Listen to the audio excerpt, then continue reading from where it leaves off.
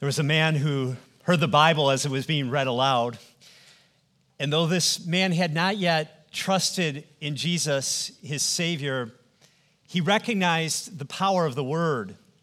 And he said, I will tell you this, whoever made my heart wrote that book. And I want us to have that confidence as we turn one more time to the book of Ephesians this morning. We're going to be in chapter 6. It's our last message in this series. As we open the Bible, we are opening to the book of the one who made our hearts. The one who made our hearts wrote this book, and he is able to transform our hearts and lives as we read it and hear it together. So let's praise God for the power of his word as we read from verse 14 of Ephesians 6 to the end of the chapter. Finally, be strengthened by the Lord and by his vast strength. Put on the full armor of God so that you can stand against the schemes of the devil. For our struggle is not against flesh and blood, but against the rulers, against the authorities, against the cosmic powers of this darkness, against evil spiritual forces in the heavens. For this reason, take up the full armor of God so that you may be able to resist in the evil day, and having prepared everything, to take your stand.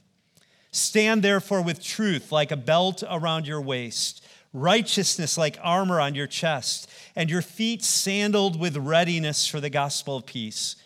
In every situation, take up the shield of faith with which you can extinguish all the flaming arrows of the evil one. Now here is our text for today.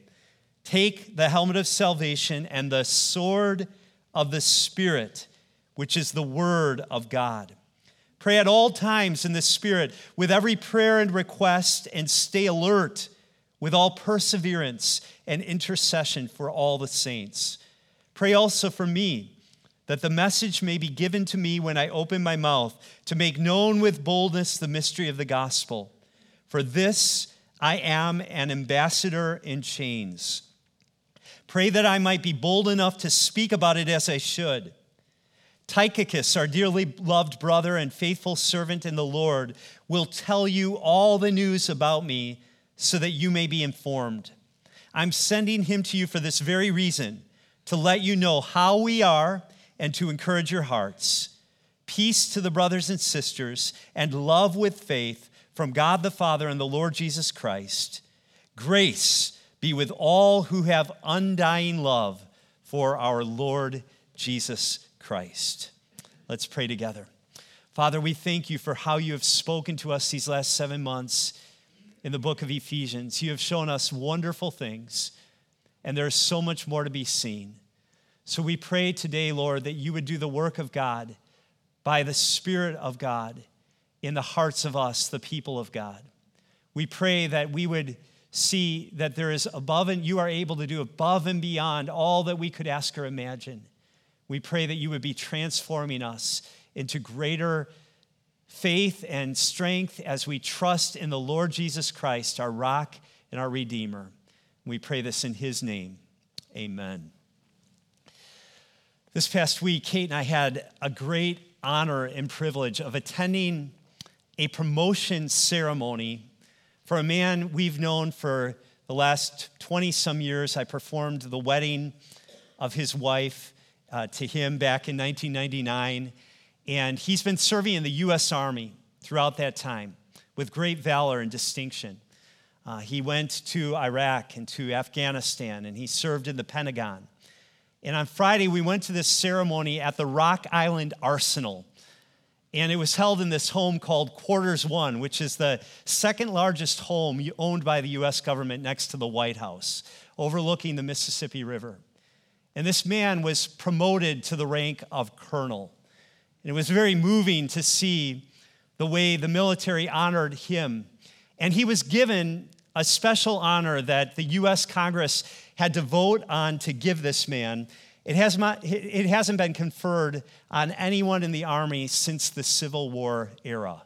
So this was just an amazing experience to stand in this promotion ceremony among these people in uniform who have sacrificed so much for our freedoms. And at the end of the ceremony, there was a cake cutting, and they handed Colonel Douglas Moore a Union sword from the Civil War era. And he took that sword, and he had two men on either side of him who had fought with him in Iraq, and he cut the cake with this Union sword. I was so moved by the whole experience, especially since I've been preaching on the full armor of God these last few weeks. And it reminded me that God is saying to each of us in his church that you are a warrior for Jesus Christ. You are a soldier in the army of Jesus Christ. And God has given you a sword for this battle. As we look at the armor that God's been providing for us, we're noticing a change in verse 17.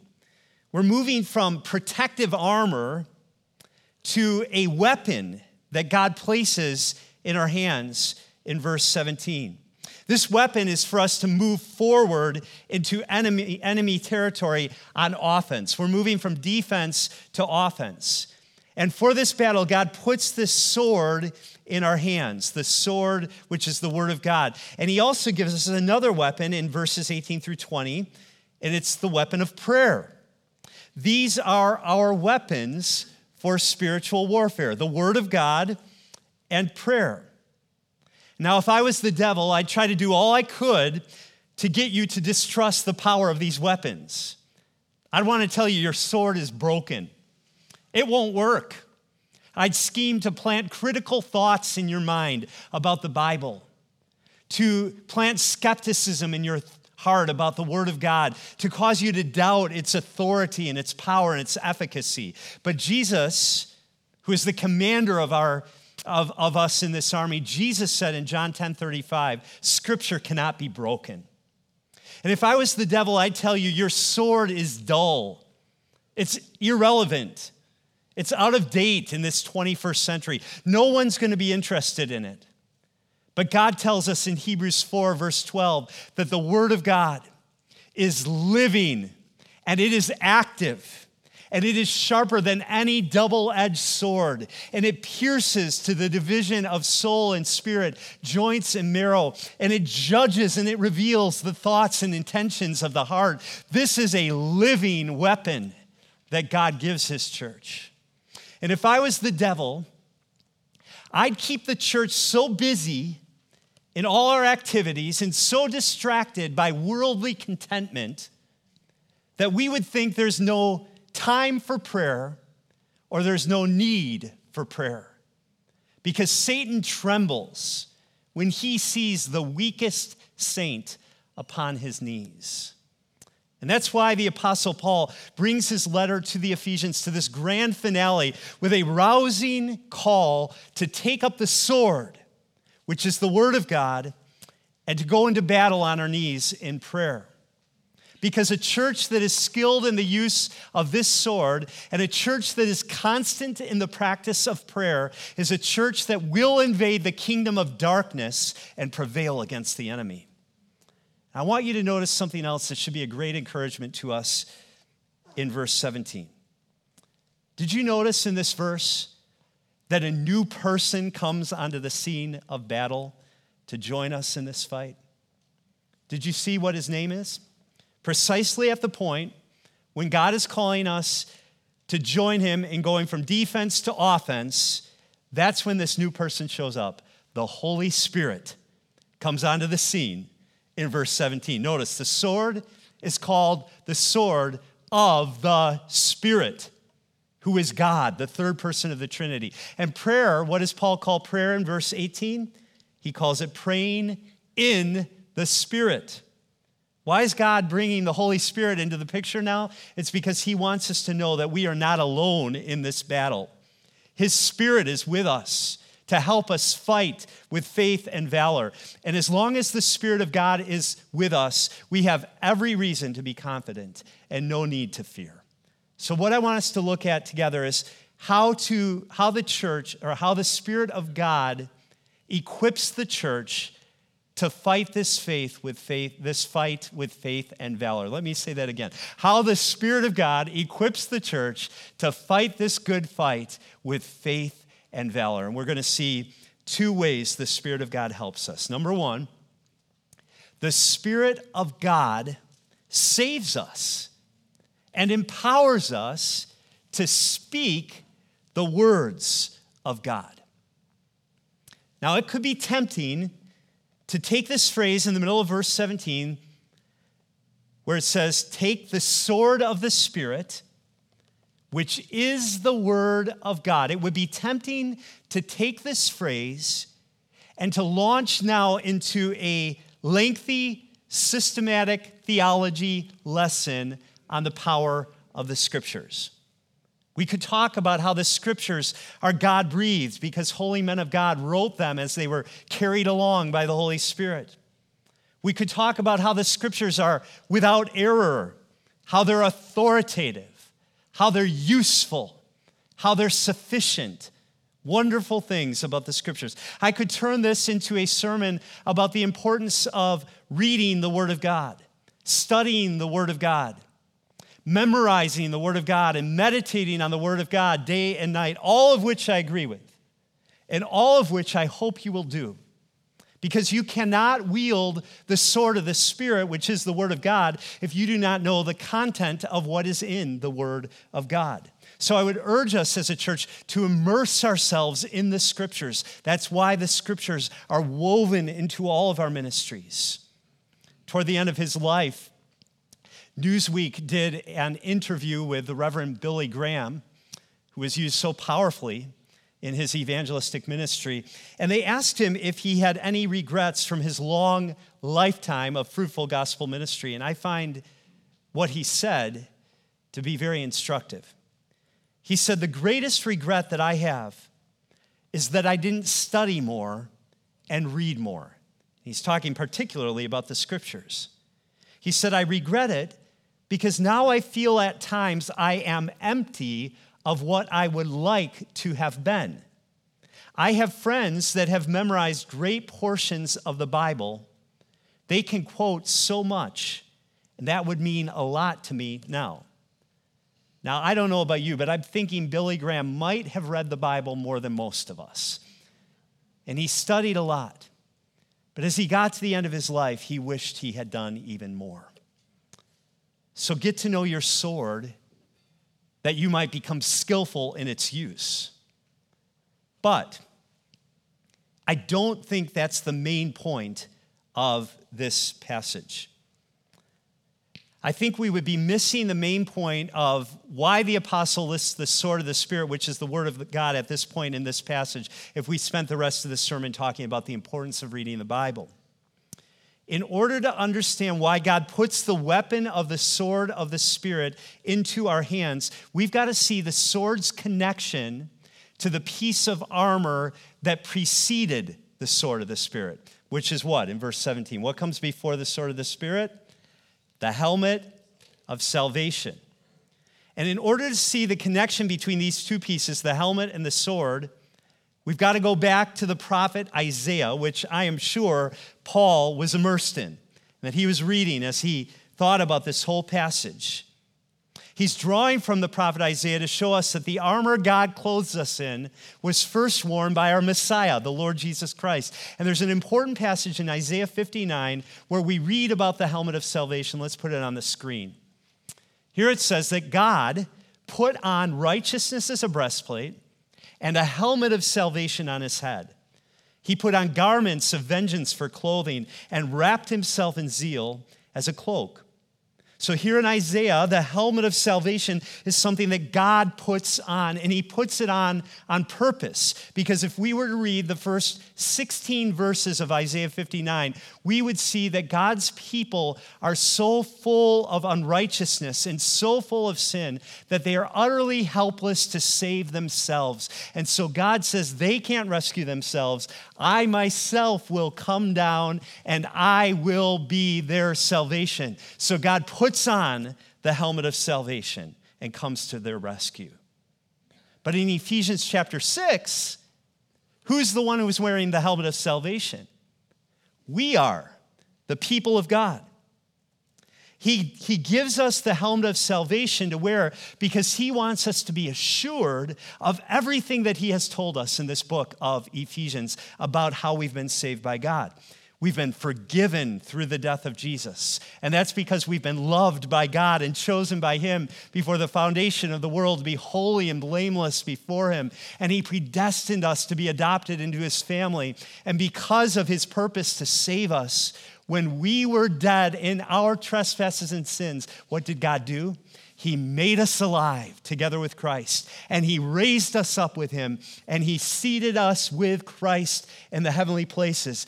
That's our salvation. By grace we have been saved through faith. This is not our own doing. It is the gift of God, not as a result of works, so that no one can boast. We boast only in Christ. And God wants us to wear this helmet of salvation at all times in the battle so that we will be assured that we are going to be kept secure in Christ until the day of final victory. We're wearing the helmet now. God's saying, I have saved you. But that's not all we learn from the passage in Isaiah 59. If you read further in that chapter, you'll see that after God puts on the helmet of salvation and comes to rescue his people, he also does something else. He gives his people his spirit and his word. After describing the salvation God brings his people, Isaiah says this in verse 21. Let's read this together in unison. And as for me, this is my covenant with them, says the Lord. My spirit that is upon you, and my words that I've put in your mouth shall not depart out of your mouth, or out of the mouth of your offspring, or out of the mouth of your children's offspring, says the Lord, from this time forth and forevermore. So Isaiah is prophesying here that when God saves his people, he will then empower them by his Spirit to speak his words. That's very important to understand this sword in the armor of God. As Lionel Windsor puts it, God's saved people are also God's Spirit-empowered speaking people. God's saved people are also God's Spirit-empowered speaking people. Not only do we have God's salvation, we also have God's word in our mouths. And you'll read throughout the New Testament depictions of Jesus as the one who has a two-edged sword coming from his mouth, signifying the power of the spoken word. And this fits the context of Ephesians 6, verse 17 perfectly. Because when Paul speaks of the sword of the Spirit, which is the word of God, he uses a different word for word than the word he normally uses. Normally, when Paul speaks of the word of God, he speaks of logos, the logos of God. But in this passage, he uses a different word, the word rhema. And the commentator Peter O'Brien describes the significance of this when he says that the word Paul is using, the word rhema, tends to emphasize the word as spoken or proclaimed, which means that Paul is referring here to the gospel. And he is stressing the actual speaking forth of the gospel message, which is given its penetration and its power by the Holy Spirit. So when Paul tells us to take up the sword of the Spirit, which is the word of God, he is telling us to speak forth the message of the gospel into the darkness of Satan's kingdom, and to do so empowered by the Spirit. Because the Spirit of God takes the word of God and uses that word like a sword to puncture the kingdom of darkness and to liberate people from Satan's captivity. This is the sword the Spirit wielded to save us out of the dungeon of our captivity to sin. That's what Sean and Roberto were testifying to in the waters of baptism today. The word of God is the weapon the Spirit uses to deal the death blow to the kingdom of darkness. Isn't that how Jesus defeated the devil during his temptation in the wilderness? He spoke the word of God. He trusted in the good news of God's protection and provision instead of entrusting himself to the false promises of Satan. And when Jesus said, "It is written," the devil fled like a defeated dog with his tail between his legs. When we speak forth the word of God, we are actively dismantling Satan's kingdom. This gospel, when it is spoken, is active in saving people from death, from judgment, and from the dominion of the devil. I want to ask you, do you know of anyone in your life who has experienced being freed from captivity to sin and Satan through hearing the word of God being spoken? I would hope that that's the story of most of the people in this room. That as you have heard the word of God, you have been freed from sin, freed from captivity to the devil. And if that isn't your story yet, I would hope and pray that today as you hear the word, you would experience that freedom, that forgiveness, as you trust in Jesus, what he has done, dying on the cross to free you from the bondage of your sins, to cleanse you, to forgive you, and how Jesus was raised from the dead to give you newness of life. If you believe that message, you will be set free. But I want to read to you a story of someone whose life was transformed through the power of this word. Her name is Rosaria Butterfield.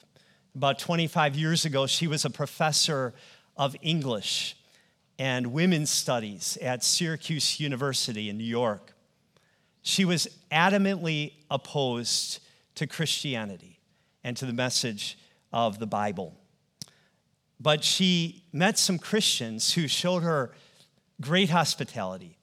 They invited her into their home over and over and over again over the course of a few years. And they were very kind and wise in the way they ministered to Rosaria. She could just see from the way they lived that the Bible had power in their lives and in their household. And so this English professor who hadn't read the Bible, who had only critiqued it, decided, I should read this book for myself. And she describes what started happening. She said, I started reading the Bible in earnest, with pen in hand and notebook in lap. I read the way a glutton devours. I started to read the Bible the way I was trained to read a book, examining its textual authority, authorship, canonicity, and internal hermeneutics. I read the Bible like that the first year, arguing with its gender politics and its statements about slavery. But I kept reading it. Slowly and over time, the Bible started to take on a life and meaning that startled me. Some of my well-worn paradigms no longer stuck. As I studied the Bible, I found answers to my initial accusations. The Bible simultaneously encouraged and enraged me. After years and years of this, something happened. I just love this phrase. The Bible got to be bigger inside me. It became bigger inside me than I. It overflowed into my world. I fought against it with all my might. I had read the Bible many times through, and I saw for myself that it had a holy author. I saw for myself that it was a canonized collection of 66 books with a unified biblical revelation. And then the day came. She says, my hands let go of the wheel of self-invention. I came to Jesus alone, open-handed and naked. I had no dignity upon which to stand. As an advocate for peace and social justice, I thought that I was on the side of kindness, integrity, and care. It was thus a crushing revelation to discover that it was Jesus I had been persecuting the whole time. Not just some historical figure named Jesus, but my Jesus, my prophet, my priest, my king, my savior, my redeemer, my friend, that Jesus. And she's been living for him ever since. Friends, we could tell story after story like this. Do you recognize the power of this sword of the Spirit, which is the Word of God?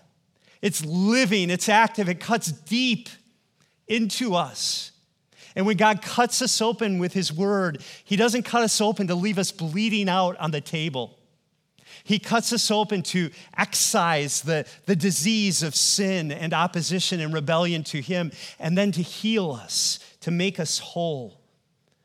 He cuts us to reveal that we've been trusting in ourselves and to point us to Jesus, who is our righteousness, so that he can become our prophet, priest, king, savior, redeemer, and friend. So what a privilege it is to be a warrior who wields the sword of the Spirit, who speaks forth God's word into this world. And that calling is not just for a few elite Christians. That calling to be God's Spirit-empowered speaking disciple is for all of us. It's not just for professional pastors or evangelists. We all have different circumstances and different relationships and different ways we will do this, but we are all called to be disciples who take the sword of the Spirit, which is the word of God, and speak forth that word into the darkness of this world. But that is not easy to do, is it? There are so many obstacles in the way that Satan would put across our path to keep us from speaking the word. We need help. We need empowerment. We need strength. And that's why Paul doesn't end this passage by telling us, take up the sword of the Spirit and run boldly into battle. Instead, he says, take up the sword of the Spirit and drop immediately to your knees because you need help from God. And that's our second point this morning. The Spirit of God moves us into battle on our knees. Beginning in verse 18, Paul starts talking about prayer. And Paul spends more time talking about prayer in this passage than he does on any other piece of the armor. And the reason he does that is he wants us to understand that prayer is not just another piece of the armor. Prayer is foundational to the effectiveness of the whole armor. You cannot put on any piece of this armor without prayer, because if you do not have prayer, you're not depending on God as your strength. You can think about it like this. Prayer needs to be happening at all times and in every way, Paul says in verse 18. Pray at all times in the Spirit with every prayer and request. Without prayer, a Christian soldier is like a modern fighter plane with all its defensive shields and missiles and bombs attached to it, but with no electrical power. Theoretically, all the armaments will still work on this plane, but the pilot has no power to deploy the armaments. It might look like a fearsome fighter jet, but without the power, it's worthless. And it's the same way in the Christian life.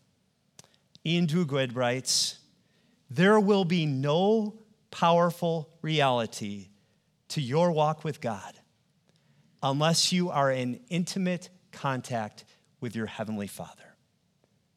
There will be no powerful reality to your walk with God unless you are in intimate contact with your Heavenly Father. The armor is not enough if you're not in close contact with God, and prayer is how you stay in close contact with God. When we pray, it makes all the difference in the world. An old saint said, prayer turns ordinary mortals into men of power. It brings power. It brings fire. It brings rain. It brings life. It brings God. And Paul doesn't give us a technique or a formula for prayer here. He simply says, never stop. Just keep on praying. Make it like breathing. Live your life continuously in God's presence so that you are mindful always that you are with Him and He is with you. Let prayer be the constant expression of the entirety of yourself to God. Talk to God about your struggles, your feelings, your desires. He sees everything about you anyways, so consciously invite Him into your life. Nothing in your life is off limits to prayer. You can pray about anything. There's never a moment, never a situation in which prayer is inappropriate. Pray at all times. Pray about everything, Paul says. And the most important phrase in verse 18 is the phrase, in the Spirit. Because that's where Paul connects us to the gospel. He says, pray in the Spirit at all times. He's echoing a gospel blessing that we heard earlier in Ephesians 2:18. If you would just look back there in your Bibles. In Ephesians 2:18, Paul says, he names all three persons of the Trinity. And he says this, for through him, who is Christ, we both, Jews and Gentiles, have access in one Spirit to the Father. What that means is Jesus died on the cross to kill the hostility that once kept us separated from God and separated from one another. That hostility has been removed through the blood of Jesus Christ. And now that Jesus has removed that hostility, God no longer wants us living on opposite sides of the fence from one another. He wants us closely connected to each other, and God no longer wants us living as if he is distant from us. He wants us to live knowing that he is near, and he wants us to draw near. God desires nearness with his people so much that he has come to dwell in us by his Spirit. And it is his Spirit who moves us to pray to him and call him our Father. Listen, if you are a believer in Jesus Christ, you have the gift of the Holy Spirit. This gift of the Holy Spirit is not just for a few special Christians who are really close to God. The gift of the Holy Spirit is for all of us. Because the Spirit dwells in you, Jesus says you can pray to God as your Father, knowing that you've been adopted into his family. And whenever you pray, you can know that you are welcome in his presence. You're not a nuisance to your Father. He loves to hear your voice. He loves to hear you tell him about your day. What made you glad? What made you sad? What makes you afraid? What makes you angry? He loves to hear you asking him to help you. He's delighted whenever you come to him. He's not a distant deity. He cares about every detail of your life. And he especially wants to strengthen you for the battle we face in this world. So the devil is going to do all that he can to interfere with our prayer lives. He's going to throw temptations and accusations and distractions and diversions across our path. Anything to keep us from expressing our need for God. Anything to keep us from drawing near to God in prayer. That's because, in the words of Samuel Chadwick, Satan dreads nothing but prayer. His one concern is to keep the saints from praying.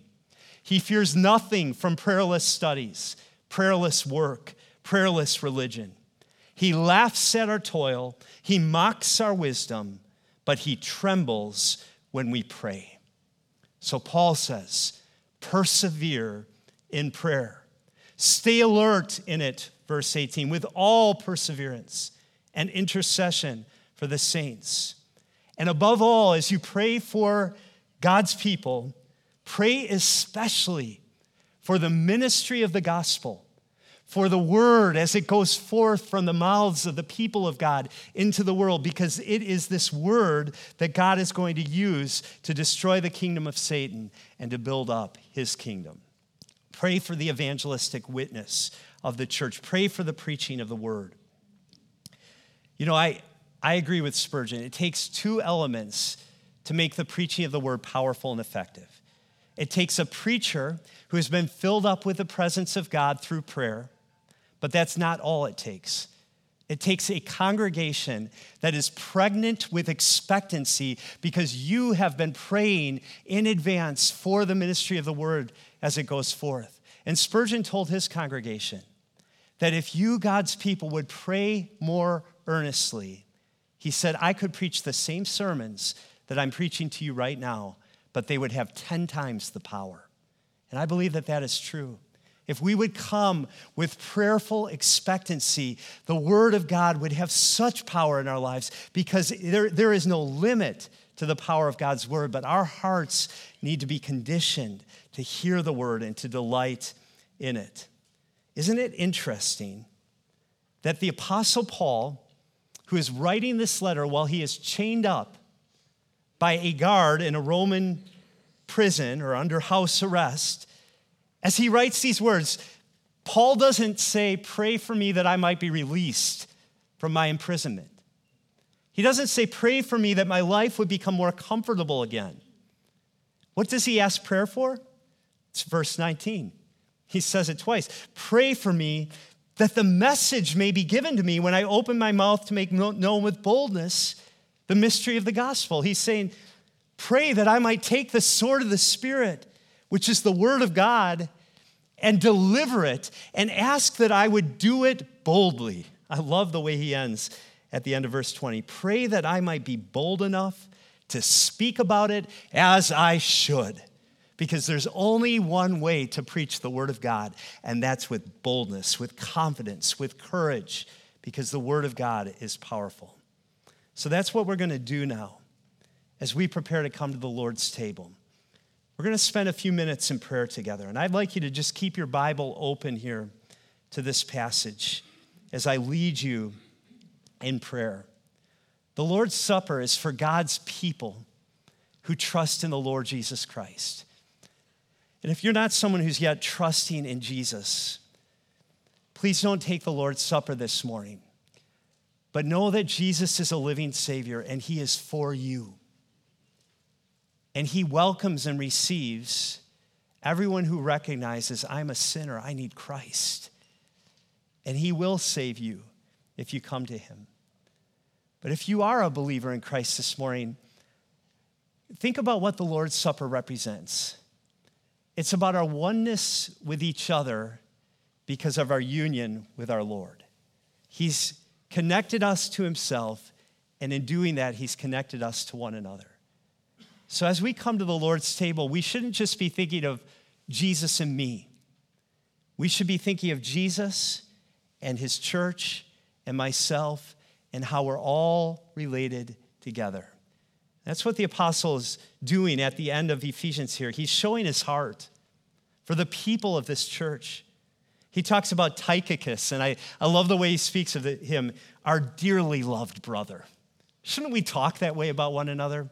Our dearly loved brother and faithful minister, faithful servant in the Lord. He doesn't hesitate to affirm.